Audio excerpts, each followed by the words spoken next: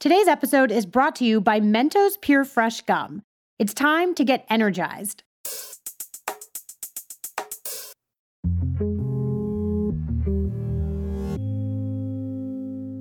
The week we've all been waiting for is finally upon us. It's election time. And if more than a dozen debates, months of campaigning, and billions of dollars in TV ads make you want to pull up a seat at your favorite outdoor bar, you're not alone. We've got just the right drinks on the menu to get you through what we could expect in the days ahead. Because we've been hearing from experts that a lot could still go down between the time the polls close and when we finally have an idea of what kind of glow-up the next 4 years has in store for us. Welcome to Skim This. First, this week the Senate confirmed the next justice to join the Supreme Court's lunch table, and there's already a lot on her plate.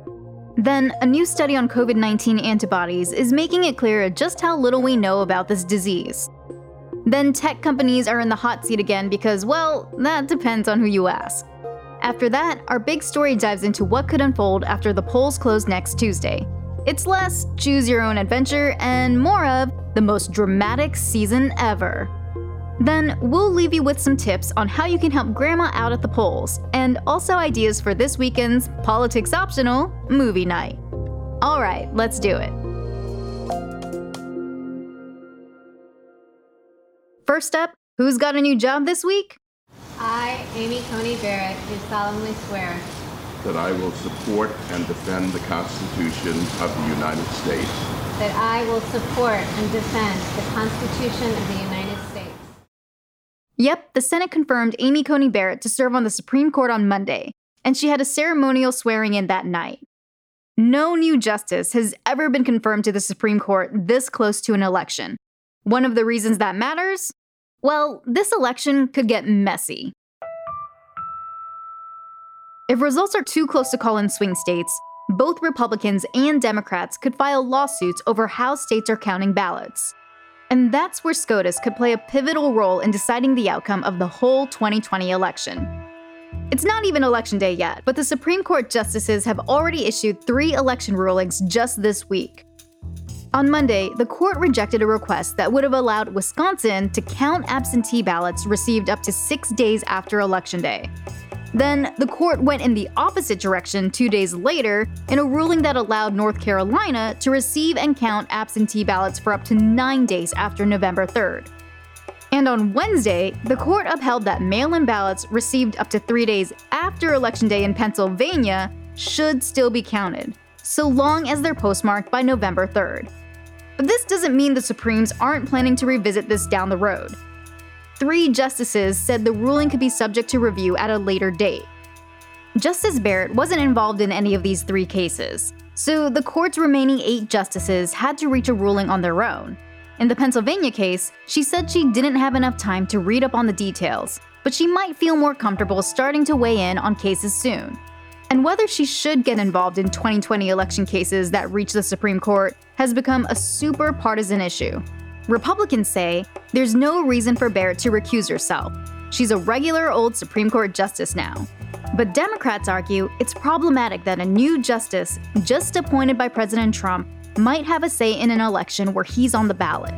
But that bickering is more talk than action, because there's not much more anyone can do.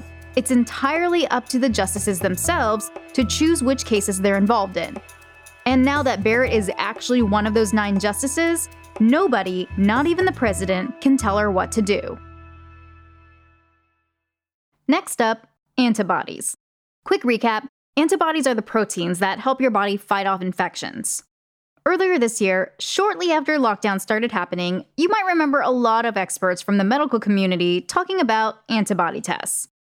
That's because a lot of people thought, hey, if I have these antibodies, that means I'm immune. Time to go find other antibody badge-wearing friends and throw an immunity party.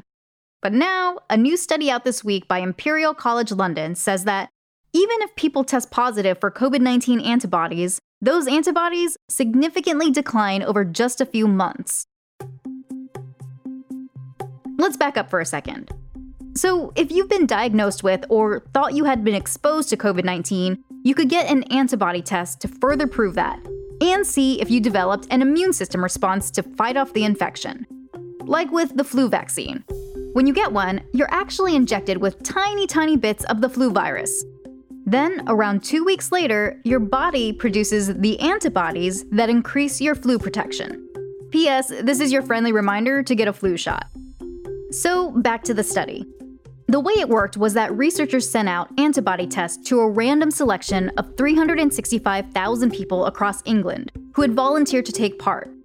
Those people gave themselves finger prick tests between June and September, and over that time, positive antibody tests dropped more than 26%. That sounds like a big drop, but some scientists say it's pretty normal for antibody levels to decline once someone's recovered from an infection. Even so, this study does remind us how much we still have to learn about how COVID-19 works. Okay, so what does this actually mean? First, it could indicate that COVID-19 antibodies wear off relatively quickly. While scientists don't know the level of antibodies people need to prevent getting infected, this study could strengthen the argument that getting infected once doesn't mean you're protected from reinfection. The tests also showed that age isn't just a number, and that people 75 years or older lost their antibodies the most rapidly. And considering older people are most at risk of COVID-19 already, that's not great news. So keep masking up, washing your hands, and telling everybody that you just need some space.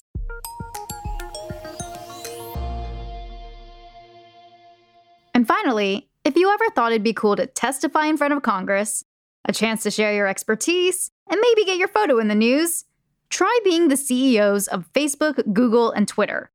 They made their latest appearance in front of senators on Wednesday, and both Democrats and Republicans had their knives out. I think your response isn't just offensive, it's been defiant. You failed to take down that post. Who the hell elected you? You know you're unpopular when both sides of the aisle are frustrated with you. But it's worth noting that Republicans and Democrats were angry about different things. Republicans are saying social media companies censor conservative voices. The example they're pointing to? Recent moves by Facebook and Twitter to limit the spread of an unconfirmed story from the New York Post about Joe Biden's son, Hunter. The New York Post story in question contained Hunter Biden's unverified emails that allegedly detail a meeting he may have set up between a Ukrainian business executive and then Vice President Joe Biden. And P.S., this story has had a hard time passing fact-checking standards. So after the New York Post hit publish, Facebook and Twitter stepped in. Facebook flagged the story for a manual fact-check review, which reduced how much it appeared on people's feeds. On Wednesday, Facebook CEO Mark Zuckerberg defended that decision, saying the company had previously been warned by the FBI about the risk of illegally obtained information being published, potentially by foreign governments, near Election Day. Something called a hack and leak. Twitter went a step further. It initially blocked people from posting links to the New York Post story at all, and has frozen the New York Post Twitter account until it deletes its original tweet about the Hunter Biden story. Twitter CEO Jack Dorsey has since admitted blocking links from being shared was wrong. But neither Dorsey nor Zuckerberg, heard here, agreed with Senate Republicans that they were censoring info. We didn't censor the content, we flagged it for fact-checkers to review, and pending that review, we temporarily constrained its distribution to make sure that it didn't spread wildly while it was being reviewed. Democrats, meanwhile, were more concerned that social media companies haven't regulated content enough. So with Democrats and Republicans wanting such different things from this hearing, did anything come out of it? Nah, not so much. That's because while what you just heard are the sound bites that made the headlines, the real battle pitting tech companies against the government is going to take longer to play out. It involves a law called Section 230, and it's at the heart of the debate about speech on the internet. That law lets companies like Twitter and Facebook avoid being legally responsible for what's posted on their platforms. Since if they could get sued for what one person might publish, the platforms wouldn't allow posting at all, which would be bad for free speech.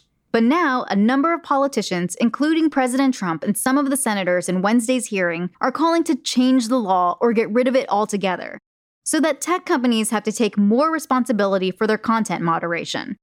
There's a lot to skim about Section 230, and its future will matter for anyone that uses social media. But we're sure of one thing. Nothing's gonna get done about reforming it in the final days before the election. And since social media companies are such a big part of the economy, don't expect any major changes to happen overnight.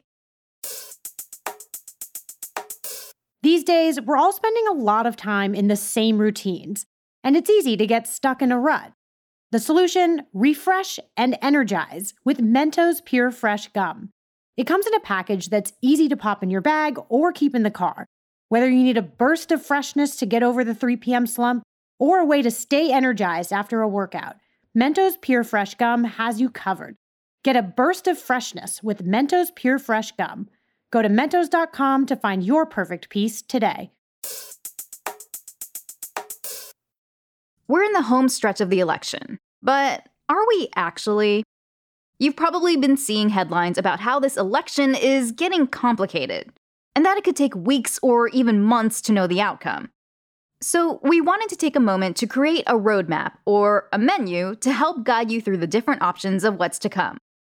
Before we walk you through what's on the menu, though, let's start with some context. Why is this election so different? We called up election experts to find out, like Elaine Kamarck, Senior Fellow at the Brookings Institution and the author of Primary Politics, Everything You Need to Know About How America Nominates Its Presidential Candidates. And Kamarck said this year is different because, you guessed it, COVID-19. It's been more than a century since we had an election during a pandemic. And so people are voting in new and different ways. Some voting systems have changed, and any change this big is going to create, confusion. And one other thing that makes this year so different, the political environment. Mary McCord is the legal director at the Institute for Constitutional Advocacy and Protection at Georgetown Law. I think the other thing that's been very different is that we are in a time of very intense polarization in this country. So the circumstances are unusual this year and the stakes feel higher. Got it. Now that we have that background, let's get into what could actually go down. Imagine it's election night, and we're heading to the local outdoor bar, where they're serving up an old-fashioned. It's a classic. You know what to expect. No matter if you're enjoying it at 8 p.m. with your friends or 2 a.m. with your leather-bound journal and all your feelings.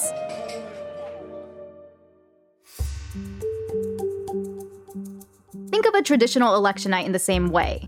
The TV is on, the results come in, and a winner is declared. While it's a long night, and who hasn't had one, it's just that, one night. On typical election nights, certain traditionally red or blue states can be called early, as long as exit polls are in line with ones from years past.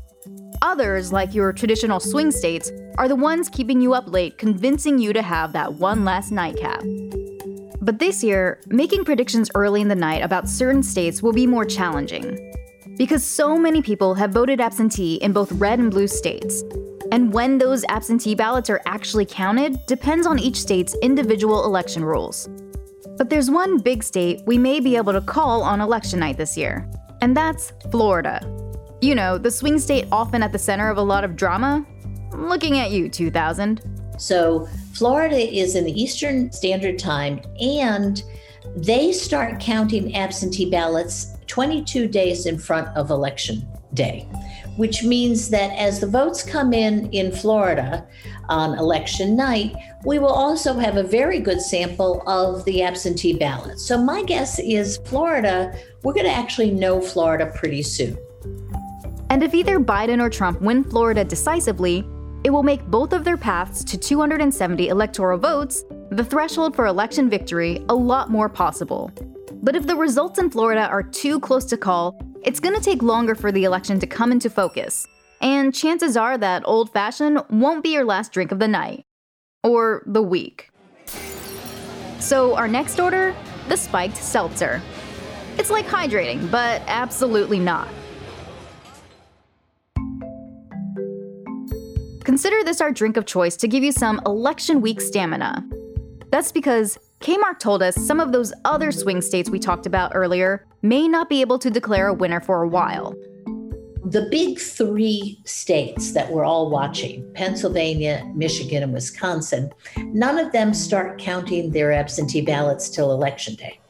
So A vote count on election night that does not include absentee ballots, since we're anticipating at least 50% of the votes this time will be absentee, is not going to be a very reliable count. So that's the big difference. The big difference is that the number of mail-in ballots makes it difficult to draw a good sample of the voters, and it makes it difficult and slower in counting the vote in some key states. So when are we talking about exactly? Kmark says, best case, we're looking at next Friday. And if waiting for Friday feels like a long time, unfortunately, it could get even longer, especially if vote counts are close in certain areas. What happens then? Kmark told us we may start seeing political parties filing lawsuits to recount ballots, even though it'll be pretty difficult to challenge the election results. If it's not close, it's going to be very, very hard to challenge this. The challenges come into play if it is literally razor thin.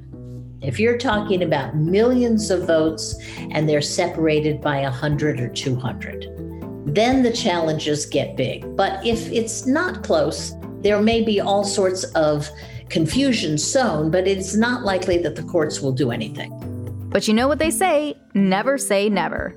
Especially because, according to OneTracker, over 400 election-related lawsuits have already been filed this year. And the parties have also said their lawyers are ready to get busy after Election Day.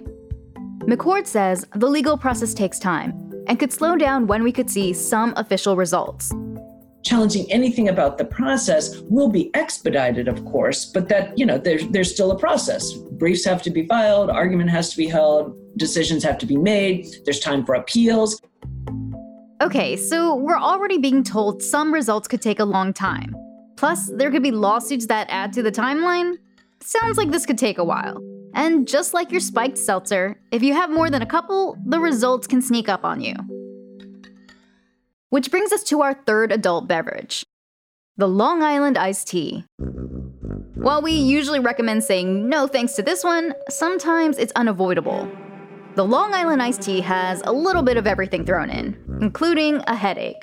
So hold your nose. In addition to those lawsuits we mentioned, Kmark and McCord said it's possible we could see confusion in the Electoral College, the group of people we're actually electing on Election Day to cast their presidential votes on our behalf. Thanks, Constitution. All of that drama wouldn't even start playing out till December. And might not get resolved until the new Congress meets in January. And then there's one scenario where neither candidate actually becomes the president.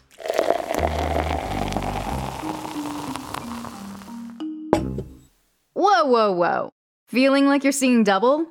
Us too, and even experts like Kmark are feeling that. We don't really have any precedent, right? It's not clear what the deal would be in this situation. It's not clear how we would get through this. We would really be in uncharted territory.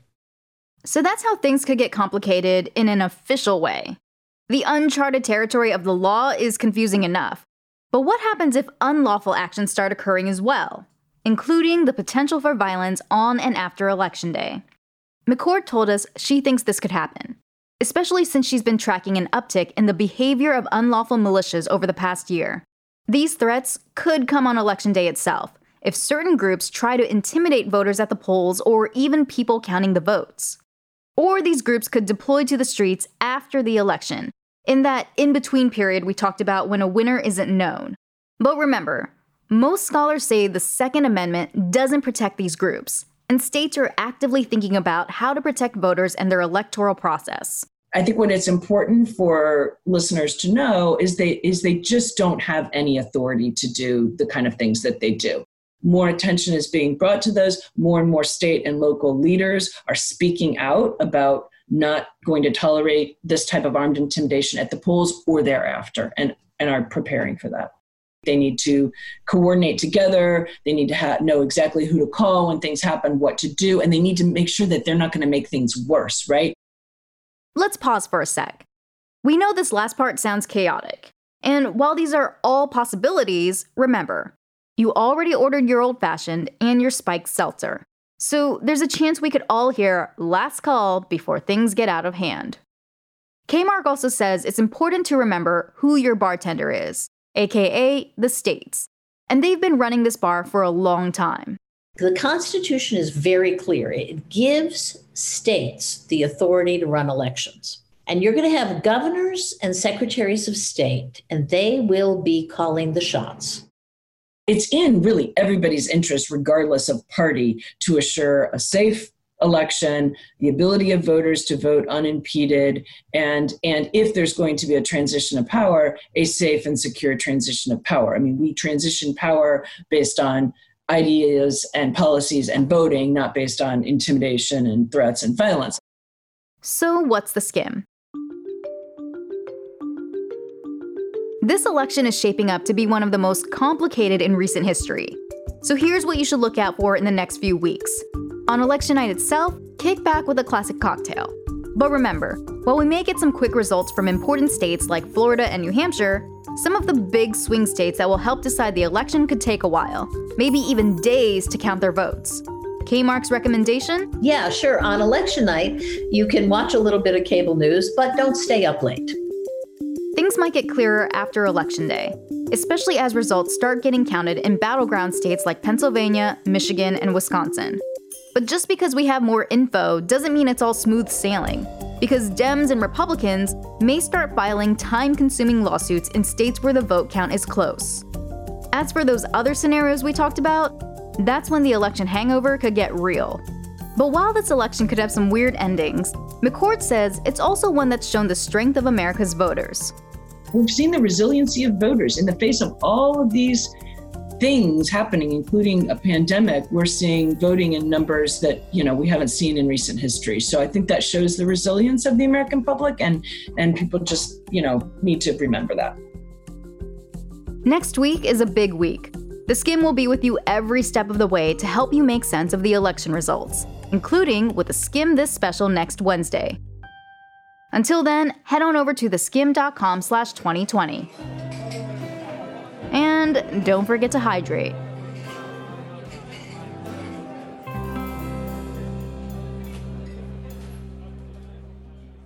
Speaking of unforeseen factors and this year's election, we've already heard about people waiting for hours to cast their ballots. But we're also seeing people get serious about voting plans. They could stand out there for 15 hours. I got my chip. They could stand out there for 24 hours. I got my snacks. That's Belinda Varnado, a voter in Texas who went viral on TikTok last week. When she saw the line at her local polling station, she went straight back home to grab supplies. But not everyone has a Belinda to help them out, and voting could be really difficult for a lot of older people this year. I am Bernice Zayton. And how old are you? Well, I don't like to tell my real age. It's up there someplace. There might be 3 digits. Bernice is the grandma of one of our co-founders and co-CEOs, Carly Zakin, and she says she's voted in every single election since she became an adult. But this year, that's meant making some big adjustments to her election routine, and having her granddaughter help her out, figuring out which county she lives in, where to send her absentee ballot, and a lot more. And Carly and Bernice are far from the only people going through this together. Molly Krakowski is the Senior Director of Government Affairs at JASA, a nonprofit organization helping older adults in New York with everything from legal services to home health care.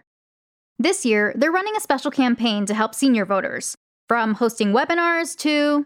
So we've partnered with another community-based organization that reached out to us that has vans to help people get to the polls if that's something that they need assistance with. Krakowski says for a lot of older people, voting is super important, especially because it's not something all of them take for granted. Some people that I talk to, they have a memory of not having had the right to vote. So the idea of missing a vote is very disturbing and upsetting to them. If this has you thinking about your own grandma or elderly neighbor, here's how to help.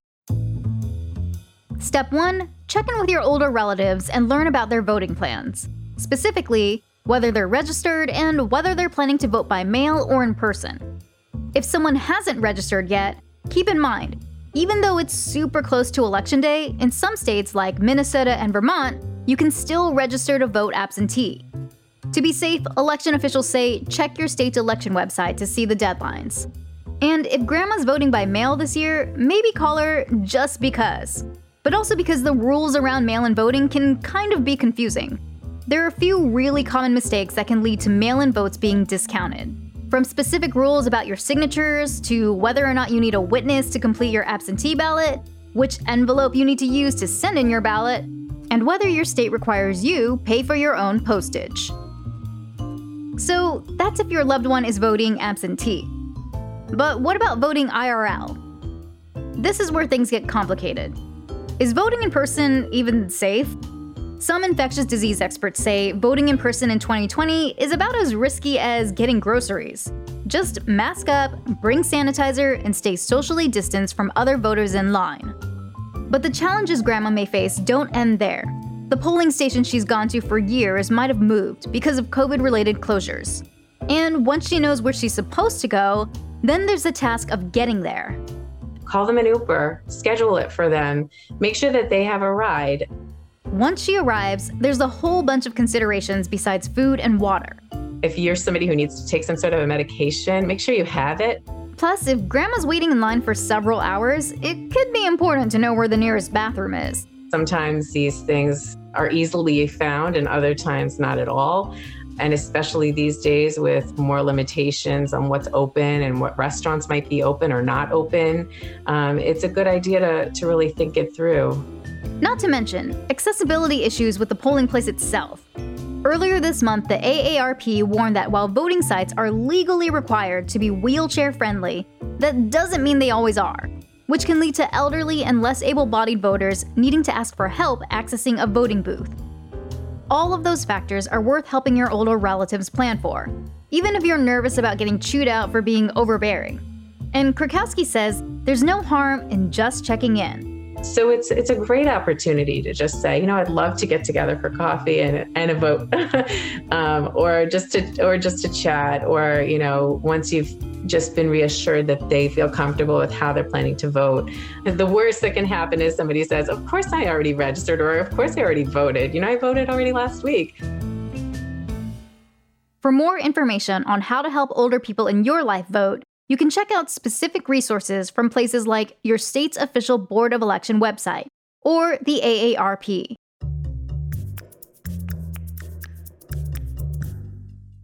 Before we go today, if you're like us, you're probably in one of two camps. With just a few days to go until the election, you might be suffering from serious election fatigue and ready for a break. Or you're completely hooked on election coverage, watching cable news 24/7 or binging The West Wing or Scandal or Veep. If that's you, and if you ever wished you could be a fly on the wall inside the Oval Office, we have a movie recommendation for you. The job of the chief official White House photographer is to make authentic photographs. Photographs break down the idea that these people are somehow different from us. I've got an idea for another picture. Did you get that piece? Yeah. If you're as nosy as we are, you might enjoy director Don Porter's new documentary, The Way I See It. It takes a look at the White House's inhabitants through the eyes of photojournalist Pete Souza. Taking photos of presidents was literally Souza's job, from Reagan to Obama. Porter says she hopes that by letting people see that our presidents are humans, people will be motivated to go out and vote. I think we can't lose sight of the fact that the president is, fundamentally still a person, and a person who is in good moods and bad moods, who has competing demands, like so many of us, who has children and parents and, people who want things from him, and everybody wants something from him. Really, what I hope is that people will find something in the images that really speaks to them personally, and that they will share their feelings and participate in our government and say what they like and say what they don't like. And that is not partisan, that is just like a human response. But if you've already voted and you just need a break from all the 2020 talk, film critic Beyondrea July says there's plenty of ways to disengage. I'm a big fan of going back to your comfort watch and just writing it out. July loves the guaranteed drama to happy ending trajectory that the BBC show Call the Midwife, which is set in London in the 1950s and 60s, frequently serves up. She also likes going back to old favorites like Gilmore Girls and The Good Wife. And she's already figured out how she's going to spend Election Day. This is actually what my plan is for Election Day. Are you ready? I'm going to watch a double dose of Wanda Sykes' comedy specials.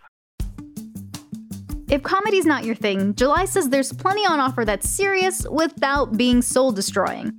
One of her favorite movies to come out recently is the 2019 documentary We Are the Radical Monarchs, which we actually covered in a previous episode, about an Oakland alternative to the Girl Scouts.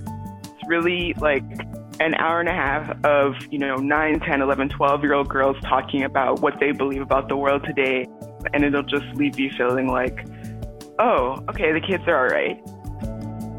But even with so many options available, July says what might work best is creating a balance between comfort viewing and something that actually is political. Even though it's hard right now, I do think it's on us to sort of do a blend, right? Like, definitely do the comfort viewing, absolutely. But also, sit and watch the Stacey Abrams documentary on Amazon about voter suppression. It's a hard watch, but it's actually... It kind of, again, I left feeling empowered because I just think the truth makes me feel better.